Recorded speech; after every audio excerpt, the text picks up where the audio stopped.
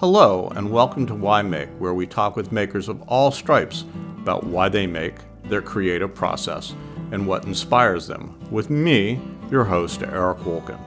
Here we are in Season 5 of the podcast, which we are calling Mind of a Maker, and we're going to take a slightly different approach to how we do things by focusing more in on the creative process itself. Each episode will examine a specific work or body of work of our guests and take a deep dive into just how that work evolved. Also, and this is a very new element for us, along with each podcast, we will be producing short films to take the highlights from our conversations and put them in a visual form. These will be available on the website as well with the podcast and also on our YouTube channel. These are brand new and exciting developments for Why Make, and we could really use your support. Please consider making a tax-deductible contribution of any size through our fiscal sponsor, Fractured Atlas, by going to our website, why-make.com, and clicking the Donate button.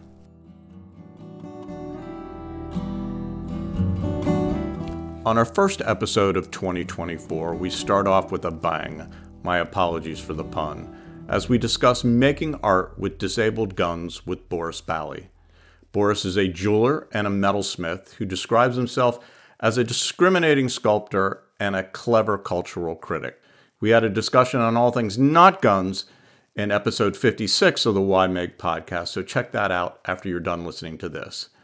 As a way of giving context to this conversation, I should tell you that Boris and I grew up together in Pittsburgh, Pennsylvania in the 60s, a time when all things that looked like weapons brought young boys like us joy, and unfortunately that may well still be the truth today.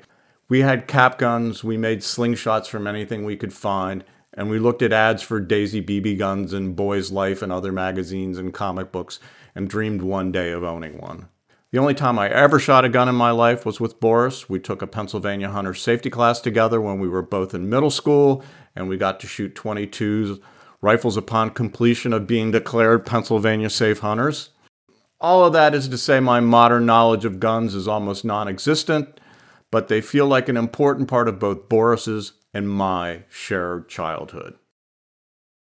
This conversation was recorded in July of 2023 at the Pocosin Art School in Columbia, North Carolina, while Boris was teaching a metals workshop with Bob Ebendorf. It was a whole month later before I actually sat down and started looking at the rough footage and starting to think about how to put this episode together. That day was, in fact, Monday, August 28th, and the reason I remember that day was that my partner Rachel called to tell me that she was barricaded in her office at the University of North Carolina, the campus was completely locked down, and an active shooter was at large on campus and had killed at least one person. Why I mention this at all, I guess, is to say just how difficult it is to escape the impact of this very particular object has on society and the loaded question of how and why weapons can become art. So here we go with our first episode of the 2024 season called High Caliber Art with Boris Bally. First, I asked him to walk me through the origins of this idea and just when he first started working with guns. About 1996 or so, started an organization for metalsmiths when I moved back to Pittsburgh called Pittsburgh Metal Society, PMS. And because of, I guess, my exposure to the slightly greater public, a coalition called the Goods for Guns Coalition approached me because I'm the only metalsmith I guess they knew or heard of. Goods for Guns Anti-Violence Coalition was an organization that did a buyback program. What they would do is have a buyback every year where they would get hundreds of guns and they would give people who brought their guns in gift certificates. So basically it was like an amnesty program, and the idea was to just get guns out of harm's way. So they came to me, this group, and they came with this article from the New York Times that was about an exhibition that had been done in New Orleans.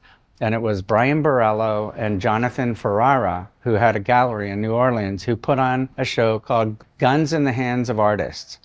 The article in question is a 1996 article in the New York Times by Rick Bragg titled "Guns That Kill and Art That Hurts." It starts by saying, "This is not art that pleases the eye. It is art that aims between the eyes and drills deep." One of the participating artists was a trauma ward doctor who produced a headless, armless marble statue reclining on a hospital gurney speckled with blood and wearing a necklace of mangled handguns. And they came to me with this article and they said, you know what? The problem with our buybacks is there's no awareness. We're sick of seeing all these shootings in our emergency rooms in Pittsburgh. There's got to be something we can do to create more awareness. Instead of just a buyback around the holidays, let's do something of lasting impact. And here's an exhibition I wish we could do. Would you be interested? I said, I would. However, let's back up. Let me call the gallery guy down in New Orleans, Jonathan Ferraro, and talk with him. I think I ended up talking to both Brian Borello and Jonathan Ferraro. And I said, how would you feel if I kind of carried the torch of your show idea? Of course, I'll give you credit and do my own kind of bend on it, which is guns are metal. We're metalsmiths. We have the ability to potentially make guns, but we also have the understanding of how to dissect them and maybe transform them into something more lasting and meaningful. And maybe I could harness my community to create an exhibition and see where that goes. And I took it on, and that was called Artists of a Different Caliber. I had never put on an exhibition in my life. I had no clue whatsoever. I had to kind of figure out, what do you do? So I put together a jury panel. I had to get some money, so I ended up being the fundraiser for it. I wanted to have a catalog if we're going to do a show. And then I also had to kind of harness the artists and keep track of how do they get guns from me and how do I track getting the artwork back. So it was all new learned stuff. And it was met with immense success. I forget how many people were in the show. I would guess maybe 40 or 50. And it was a kind of a national show. A lot of people responded that I had originally reached out to, and it became a thing. And we had our initial exhibition on at Carnegie Mellon University at the Hewlett Gallery. We gave away awards. A few of the pieces ended up in the Smithsonian collection, which is pretty kind of a nice feather in the cap for these, people and for the show. Good affirmation for all these efforts actually kind of produce something. And the show toured to, I think, 5 or 6 different places around the region. So anyway, that was 1997, and I think it toured 97 to 98, something like that. I wondered if advocacy had ever been a part of his practice as an artist before this. Well, yeah. I mean, what informs my work, my studio practice, many times is the challenge of whatever, maybe an exhibition or a competition, what that brings to me. And if something piques my interest, I'll say, that's an interesting topic. Women's reproductive rights.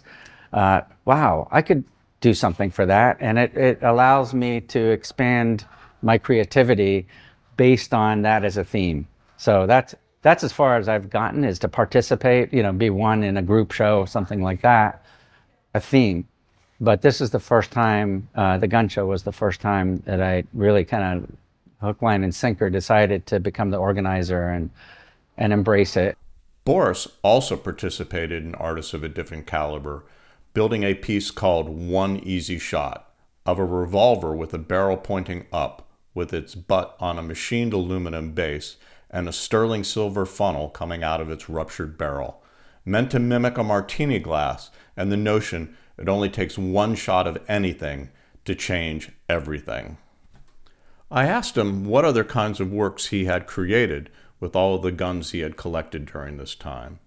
Right. So I was doing work on my own with different weapons. I mean, here I had this medium that I ended up spending a lot of time on, burning through, disabling them, storing them. So I thought, hey, this is kind of interesting. What can I do with it? And right around 2001, I won a competition called Convergence in Providence, where I was able to make this gigantic totem pole Still up today on South Main Street in Providence, across from the Superior Court. And the guy who was heading Convergence, Bob Rizzo, gave it this great spot. I mean, right across from Superior Court. It's like, careful. So the gun totem piece, the concept was that it was basically like a barrel of a gun with the profile of having a sight, but instead of just having the sight in one part, it went down top to bottom, and it kind of telescoped up. And it was, I'm a jeweler mainly. I'm a small scale metal guy, and this is the biggest thing by far that I've ever done. I think it was 9,000 pounds. And the way we ended up doing it is with insulation foam, 2-inch blue insulation foam. We created sections and encased these in a large plywood coffin size thing, three lengths of coffin. I think it was 12 foot, 14 feet long. Tied the guns to the outside with binding wire, so we'd have guns on the outside, and we dumped guns in there. And then I had a concrete truck come up and pour the concrete in, and we tapped it and banged it, waited for it to cure. And then Bob Rizzo, who organized the Convergence Festival, kindly lent me a crane so we could upright it, and I could remove the mold, and we could chip away at the concrete to expose the guns and cut the binding wire that was holding many of them to the outside. And then eventually we transported it to its site. Ironically, NPR was going to interview me on September 11th, 2001, and they were sitting with me just as you are now and mic'd me up and ready to go, tell me about the gun totem. And the guy said, wait, something big's happening. I got to go. And I said, wait, we're ready to go. It doesn't take long. He said, no, I have to go. And he packed everything up and left, and it was 9/11. It was the planes had hit the World Trade Center. So, which is karmically kind of weird, because here I am making a piece for peace, and now all this violence is ensuing. The guns that went into that piece, 1,000 guns, I ended up, many of these, I took out the triggers, because I always thought the trigger is a really important part of a gun. It's the thing, it's the contact point. It's the one thing that, like, shoot or not shoot. So to me, that was kind of a loaded metaphor right there. So before the guns were embedded in concrete, I thought I could rob the material from them. So I broke out these different triggers, and I started experimenting, and that's how I came up with this necklace, the Brave. The Brave necklaces, I thought, were my favorite pieces because of the really strong kind of tie to the idea Native American culture and indigenous cultures, where they believe that something that scares you, that if you wear the pieces of those things, like the claws or the teeth of something, it will protect you against something that you're afraid of. So I thought that's a great metaphor. So like a bear claw necklace.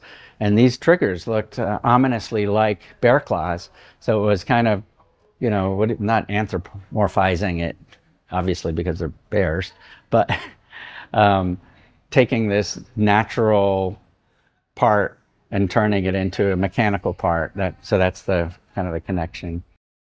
I was curious if there was a thought when he first pulled the triggers out of the guns for the totem piece, if that the triggers by themselves, out of context from the gun, somehow disarmed them.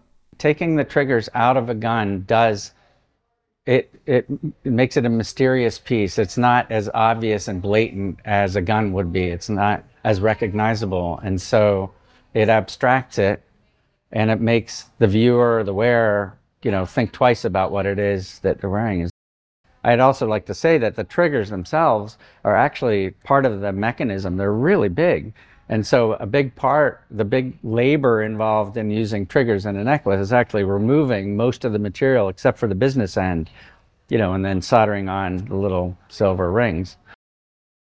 The guns as a material, it's actually an unfamiliar material to me in that it's steel, mostly steel. Sometimes it's Zamac, which is a zinc alloy, but it's basically a material that I have not been trained to use.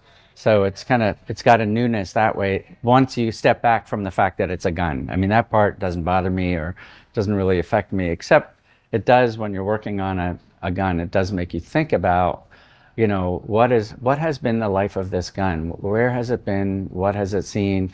Was it used for hunting? Was it used for, killing? So it does make you think that way, but it's a kind of an unforgiving material. So what I tend to do is bring in something semi-precious, something more familiar, and still try to accent whatever it is, the steel of the gun, but bring a certain kind of preciousness to certain parts of it by using silver or gold in the form of the amulet part of the Brave necklace has gold in it. That becomes the focus point. I asked him about how he developed ideas and went about making his own pieces from guns. Well, after having disabled them, I became very familiar with the gun as a medium and its different components. But what I found was the most helpful was to kind of break it down to different components. That was my favorite way to do it.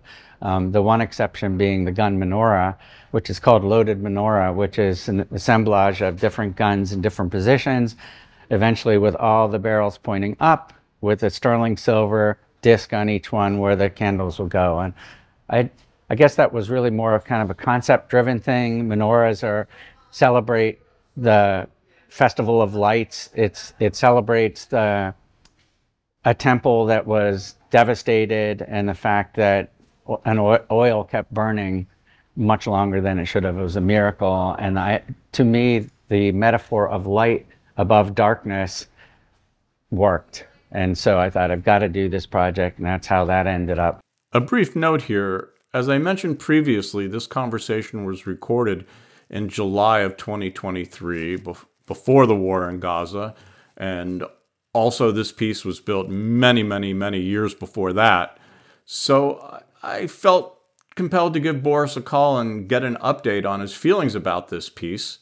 And we had a long talk, but basically, to paraphrase, Boris said he still believes in the ideal of light over dark, and guns should never be used as offensive weapons, but it gets complicated for him when you're talking about the defense of a people or a culture. As I understand it, you continued to receive guns from the Pittsburgh gun buyback program well after you left Pittsburgh and had moved to Providence, Rhode Island. Years went by, and every year they kept having weapons that they would take in from the buybacks, but this time, rather than melting them down into ingots as they had done in the past, they kind of saved them for me. They would, every couple of years, they'd call me and say, Boris, we've got all these guns. Are you going to come and get them? So the process was, I had to drive to Pittsburgh. They would bring up these huge banana boxes filled with guns. I'd throw them in my van, and I would get a police escort to a warehouse that I had set up. We would separate the guns out to the various types that they have, like the semi-automatic Glock type and the revolving type and the long guns. So part of the disabling process was that the revolver, for instance, I would have to draw a welding bead along the revolving portion of it so that it would freeze it, and then shove a bead of welding wire down the barrel. And I think the cocking part, the hammer part, I would have to weld that so it wouldn't work. That, for instance, one type of gun. So that's kind of how that evolved. And then I just kept bringing these to Providence, Rhode Island, where I now lived. And, after a while, I told them, okay, that's enough. But I had accumulated hundreds of these, if not over 1,000. I wouldn't be surprised if it was over 1,000. It were taking up a lot of space. So what to do with all of these guns? In light of all the horrible things that have been happening, the shootings started getting worse and worse and worse and more frequent, and the guns were even more of a problem. The problem wasn't going away. It wasn't lessening. And I was really disturbed personally by all the horrible violence that they seemed to inflict, or promote. So at one point I thought, you know what, I've had it. I've got to do this again. And this is, how many years later? When did I do this? 2018. Around 2018, I thought, let's do this again. Only this time I'm going to do it right, based on the lessons that I've learned the first time with artists of a different caliber. The project was called Imagine Peace Now, the innovative merger of art and guns to inspire new expressions of peace now. Bit of a mouthful there, but it actually toured in 2016 and 2017 to the Wellington B. Gray Gallery at East Carolina University and the Society for Arts and Crafts in Boston. The wonderful hardback book that was produced with the show is available at imaginepeacenow.org. I will also post a link to it on our website, y-make.com. It contains the pretty amazing and powerful work of 94 artists, including, for example, the first place winner, Marilyn De Silva's creation, Bird of Prey, a revolver covered in feathers made from etched copper that were made to hug the shape of the gun, almost as if the gun had been tarred and feathered. She accompanies the image of her piece with a simple poem. A raptor perches on a falconer's glove. Its hood is removed and the prey is in sight. Like a speeding bullet, it reaches its mark, striking the target in the blink of an eye. Boris told me how he was able to pull off such an extraordinary show. So I did a better job of fundraising. I put together kind of a more esteemed jury of people that would be more kind of recognizable. And I realized that if I raised the profile of the people involved in my group, that the artists that would be willing to come together to do this project would be more enticed to do it. And if I had a book that I could do it with, then it would be something that I could help the artists with, that they would get some recognition that they deserved for taking part in this. Part of the idea was not only to benefit artists, but to have something to produce to generate some income to then in turn donate to various peace organizations such as Moms Demand Action, Every Town for Safety, and the Rhode Island Coalition Against Gun Violence, the Brady Campaign. And the idea was to get people to think about gun violence via the vehicle of art. It's such a loaded topic, and people are so polarized on it. Gun owners, non-gun owners, everybody has a take on it. Both sides don't talk to each other. I think that's the biggest problem with gun violence as an issue. The pro-gun and the anti-gun people probably would agree, I think, on how to solve the issues if they would just get together and talk. So my idea for the show was, let's start the conversation through art. When you're looking at something, you're no longer facing each other. You know, it's not a conflict as much as it is a discussion. And having witnessed a lot of the openings, I've seen that happen. We all learn something of lasting value from every project we make. So I asked Boris what he had learned during the gun project and what he can take forward.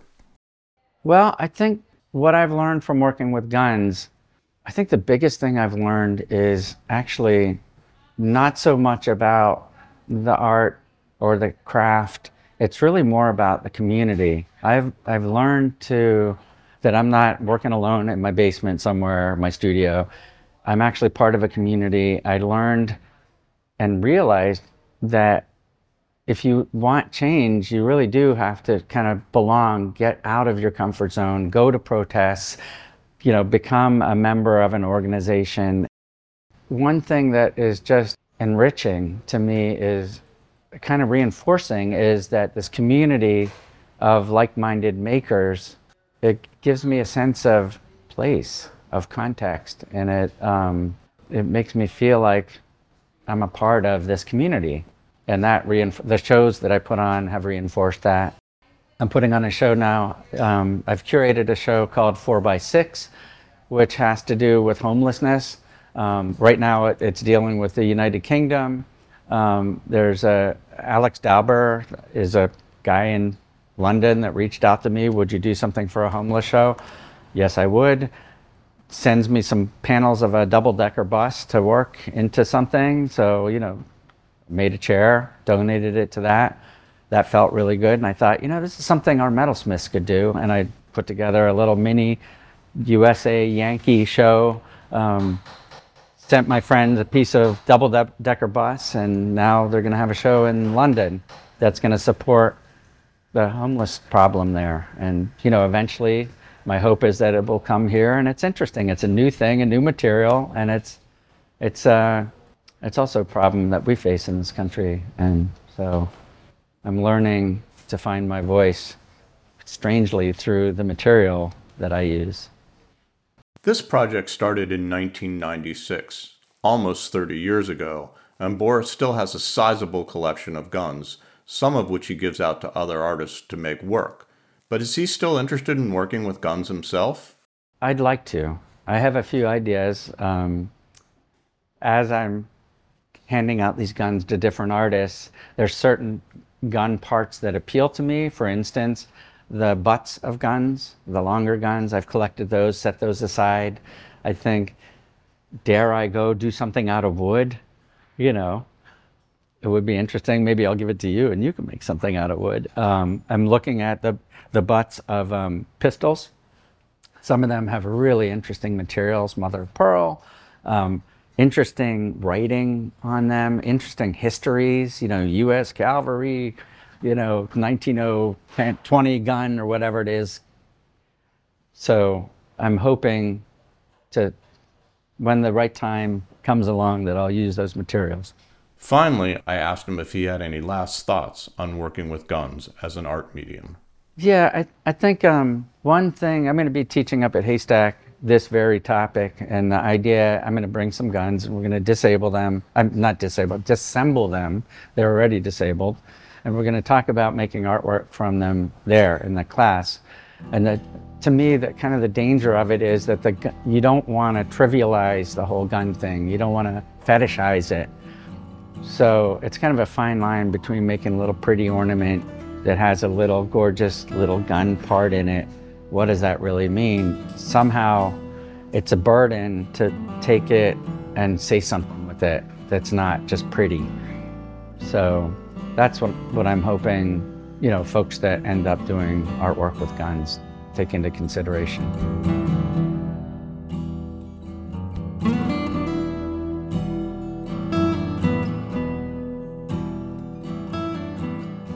Some closing thoughts here.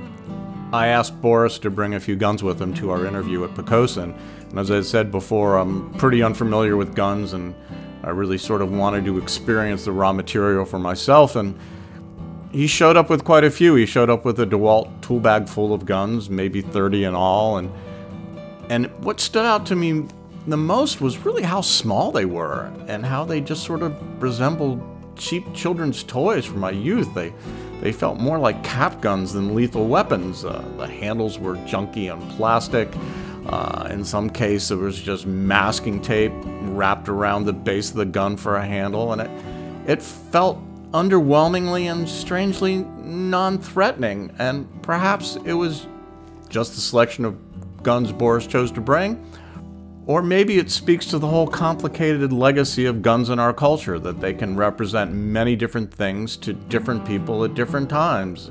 Safety, sport, hunting, a way to make a living, and of course, death and injury. Therein lies the challenge of using them to make art.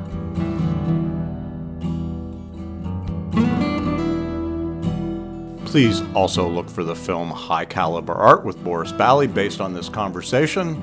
It can be found on the Y-Make website and our YouTube channel. Also, Boris Bally was a guest in episode 56 of the podcast, so if you'd like to know more about his background and career, give that a listen. And once again, a big thank you to the Pocosin School of Art for hosting us on their campus so graciously. And thank you to our supporters for making Y-Make possible. You can contribute to Y-Make at y-make.com. Go to the donate page. Your contributions are tax deductible through our fiscal partner, Fractured Atlas. And please give us feedback as we try to figure out new ways to bring you closer to the making experience. Y-Make is produced by Eric Wolken and Rob Helmkamp, and the generous help of Nick Beery of Beery Media, Chip Hitchcock, and Johanna Zorn. And as always, Y-Make.